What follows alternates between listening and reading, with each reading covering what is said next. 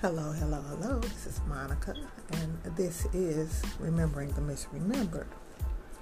Today, I'm going to be talking about famous feuds. It's going to be the first episode where we're discussing that. I don't know how many episodes I'm going to do about it. I'm looking now at maybe 3 episodes, but I might decide to expand this, depending on what happens. I wanted to begin by acknowledging the ending this week of a famous feud, ending with a death. Mary Wilson of the Supremes. She passed away, I guess, a couple of days ago, and she had the famous feud with Diana Ross. I don't know if they ever patched that up, but it was a famous feud, and I am talking about feuds today. So, that's what it's going to be about. Famous feuds. Feuds can be kind of funny, kind of amusing, and also kind of sad, as we can see. So, I guess we might as well get on into it. Okay, see how you like this one.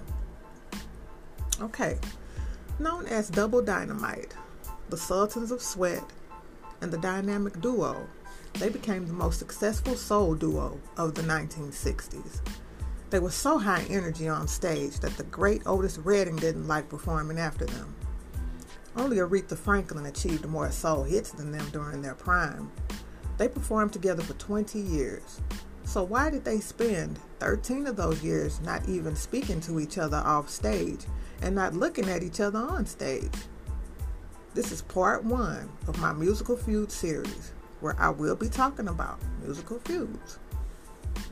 This episode of Remembering the Misremembered recalls soul men Sam and Dave and their story of great music and bad blood. The year was 1961. The place was the King of Hearts Club in Miami. But I guess I better go back a little bit.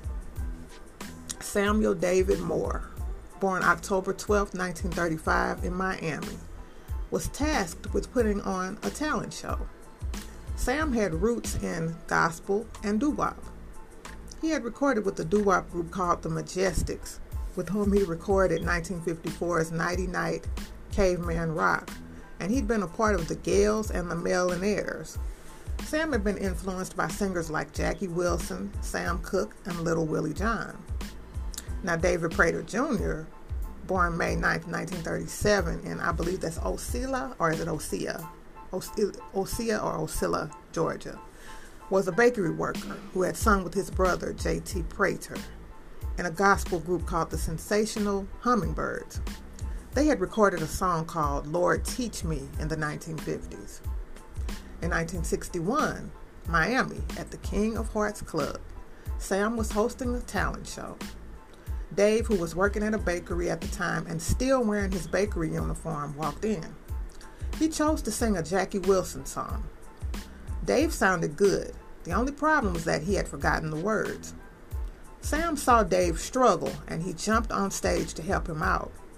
While the two of them were performing, the mic fell off the stand. Both men dropped to their knees to retrieve it, coming up as if it was part of the act. Although the impromptu duet wasn't enough to win them the talent show, Sam and Dave were now a duo. Sam and Dave were quickly signed to Roulette Records.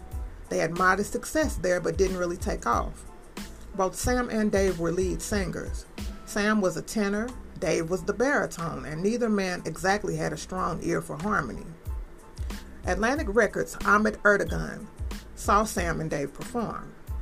Impressed, he brought Jerry Wexler to see them perform. They got out of their Roulette Records contract and were signed to Atlantic Records. After signing to Atlantic, the guys were loaned out to Stax Records, which was Atlantic's Memphis, Tennessee-based affiliate label. This meant that Stax Records would release Sam and Dave singles and albums and send them out on the road, but they were contractually obligated to Atlantic, which doesn't really make that much sense, but the music industry seems to be all about confusing people, so it is what it is, and it was what it was. Anyway, Stax is where Sam and Dave were really given the tools for success. They were greatly enriched by the songwriting gifts of that other dynamic duo, Isaac Hayes and David Porter, and the four men shared great chemistry. At first, Sam and Dave wanted to sing in a subtle style, more like Nat King Cole and Sam Cooke, but songwriter-producer David Porter envisioned the duo as more in-your-face with their soulfulness, grittier. Sam and Dave didn't harmonize with each other, they sang in unison. Their formula also involved Sam's call and Dave's response. Once their sound and style were firmly in place, the hits started coming. In the spring of 1966, Sam and Dave experienced their first major hit with Hold On, I'm Coming. Not only did the tune hit number 1 on the R&B chart, it also hit number 21 pop, proving that Sam and Dave's soulful style had crossover appeal. Soon they achieved more hits, the heart-wrenching ballad of Something's Wrong with My Baby, which broke formula by having Dave provide the call and Sam the response, and You Got Me Humming. The year 1967 brought more success. The dynamic duo released a song that became their signature, the buoyant Soul Man. It went straight to the top, and its success helped to usher in the term soul music. Soul Man is a song that has been covered numerous times. It is recognized as one of the greatest, most influential songs of all time by many institutions, including the Rock and Roll Hall of Fame and the Grammy Hall of Fame.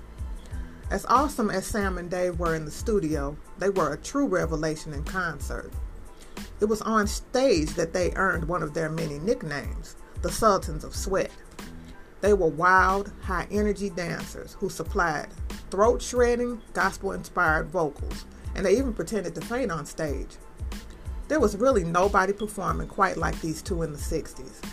Otis Redding, who was no lightweight, complained about the pressures of performing after them when they toured together.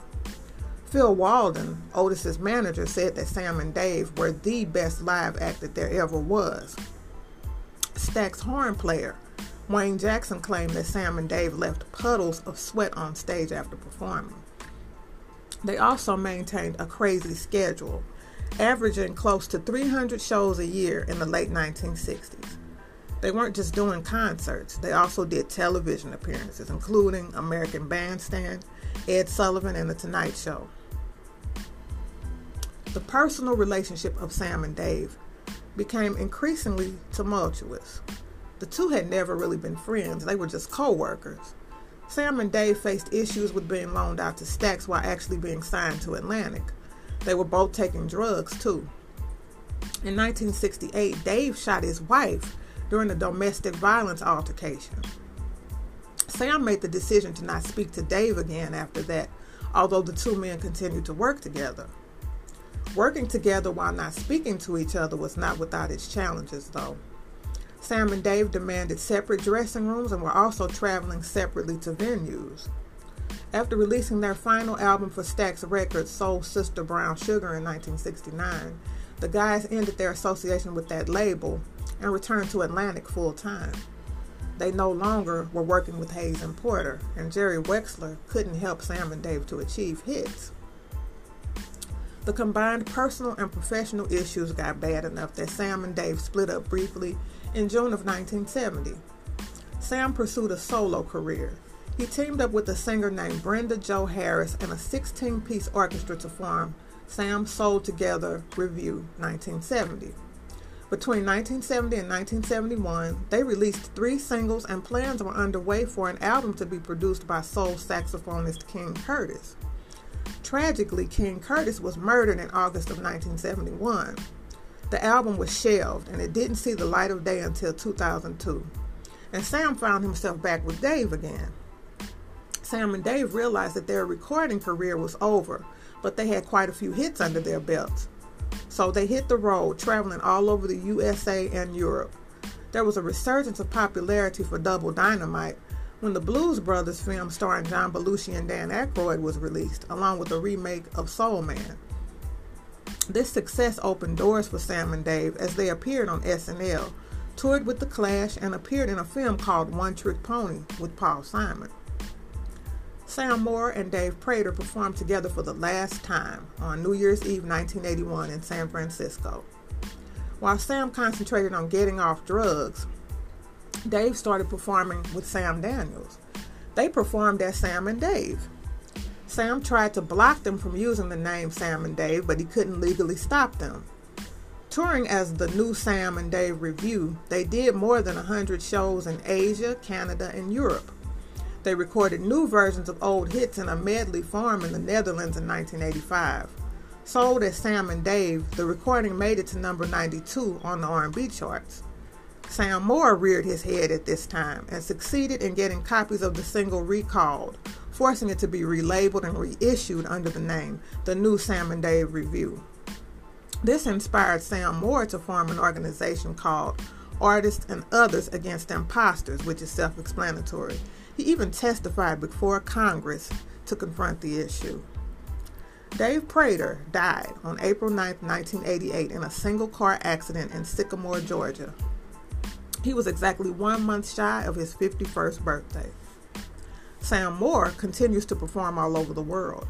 As I record this, he is 85 years old and recognized as a veritable music legend.